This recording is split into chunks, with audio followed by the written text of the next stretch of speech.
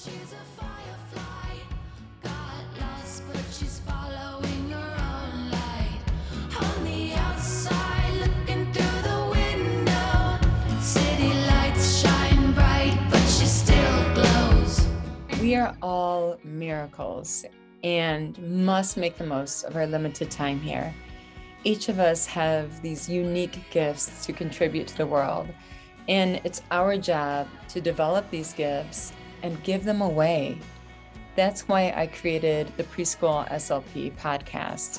The Preschool SLP is about working smarter to create real change in ourselves and in others. Being an SLP is a mission. Let's discuss topics that matter. What are the game-changing strategies? How can we treat the whole child?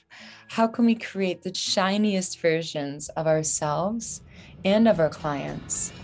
We're here at the drawing board for a reason. You bring your own unique gifts. Together, let's create better.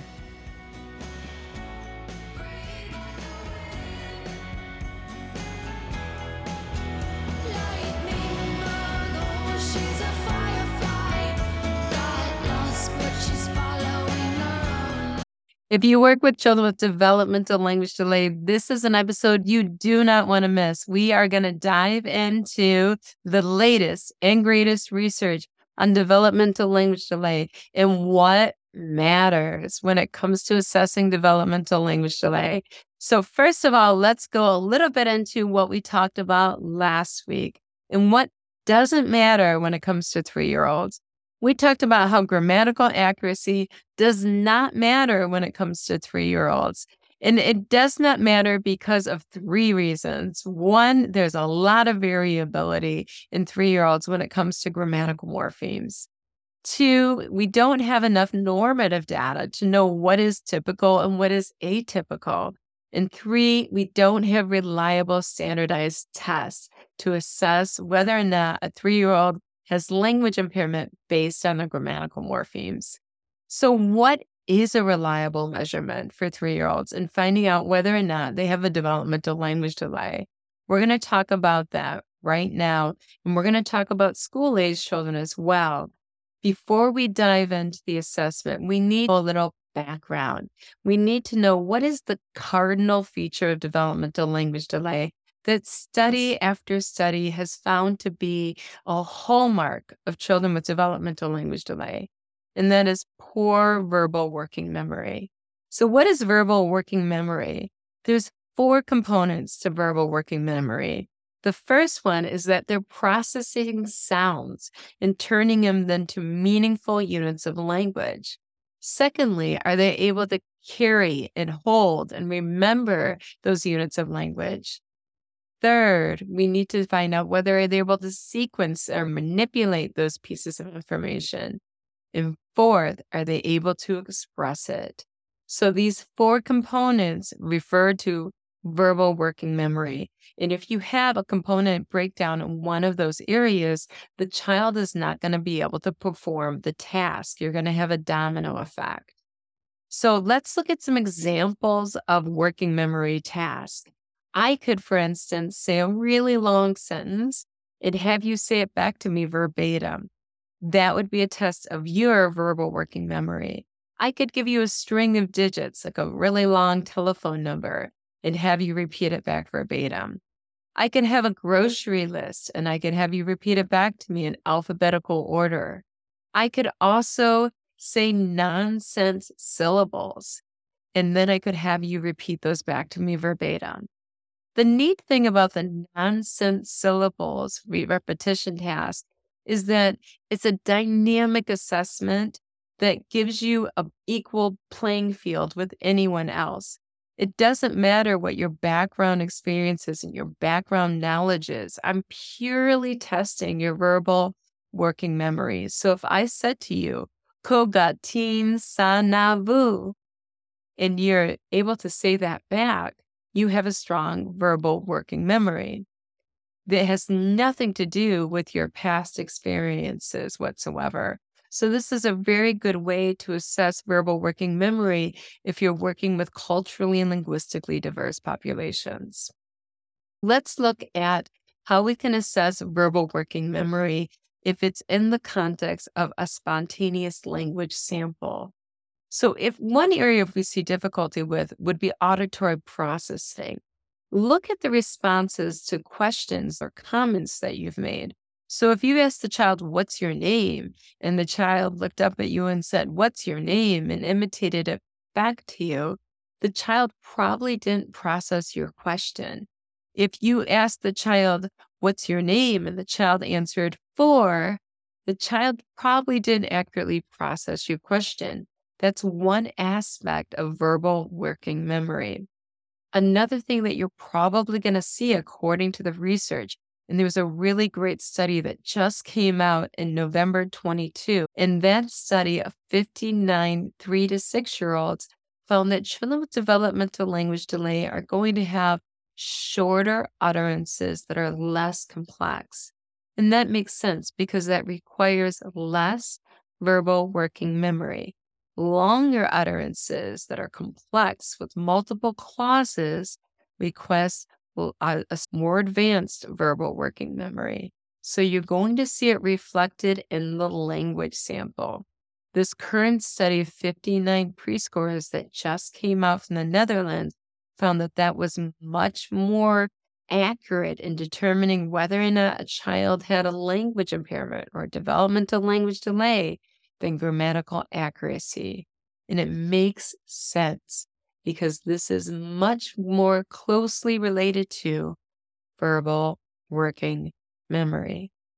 So when we're looking at elementary age children, there's a great study that just came out October 2022. It was a systematic study of 37 studies of narrative skills of children with and without the language impairment. And what that found is that children with language impairment have significantly greater difficulty telling narratives. So once again, a narrative is a story. To tell a story requires a high level of verbal working memory.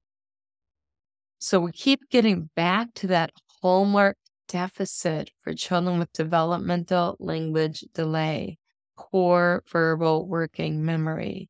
And we talked about how it's going to manifest itself in standardized testing. A good standardized test to give on early literacy skills is the CTOPP, CTOPP with 2 Ps, 2. It's a standardized test that's for ages 4 and up. There's multiple subtests on that for verbal working memory that you can give to see if there's an issue in that area. And as I mentioned before, also in the language sample, you're going to see shorter, less complex utterances for children who have developmental language delay. You're also going to see that children at school age might have some longer utterances, but putting a narrative together with the elements of the story, with a beginning and a middle and an end, is going to be more difficult for a child with poor verbal working memory. Hence, this is the child that has the developmental language delay. So this is what does matter, is paying attention to verbal working memory. Those language samples, you're going to see a lack of contingency in the child's comments related to their communication partner. They're not going to be related to the communication partner's client comments. They're not going to be related to the communication partner's questions at the preschool age, particularly. And when language gets more advanced and it comes to telling a story in which you're sequencing multiple sentences together in a well-organized manner, you're going to see the children with developmental language delay break down. That's where you're going to see the breakdowns.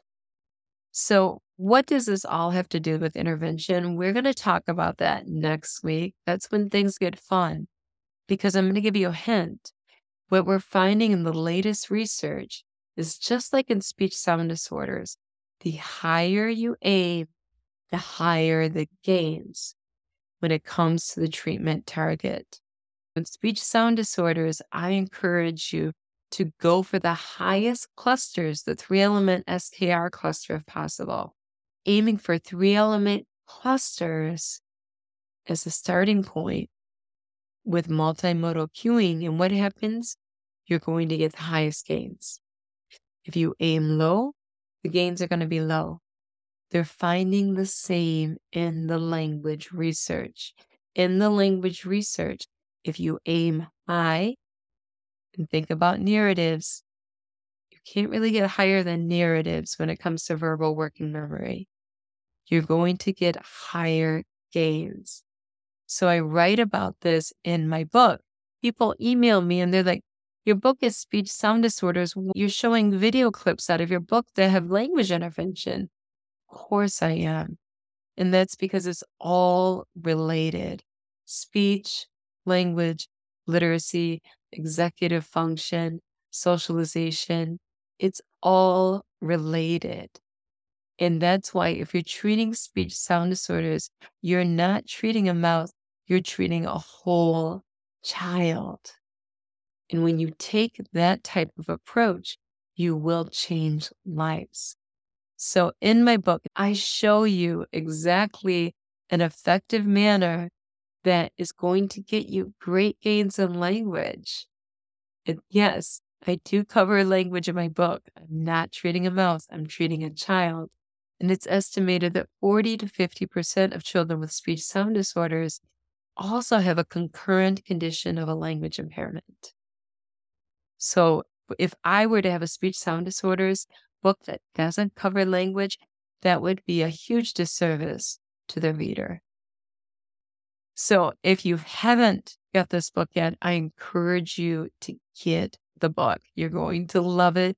It has over 120 video clips of actual therapy that really demonstrates best practice.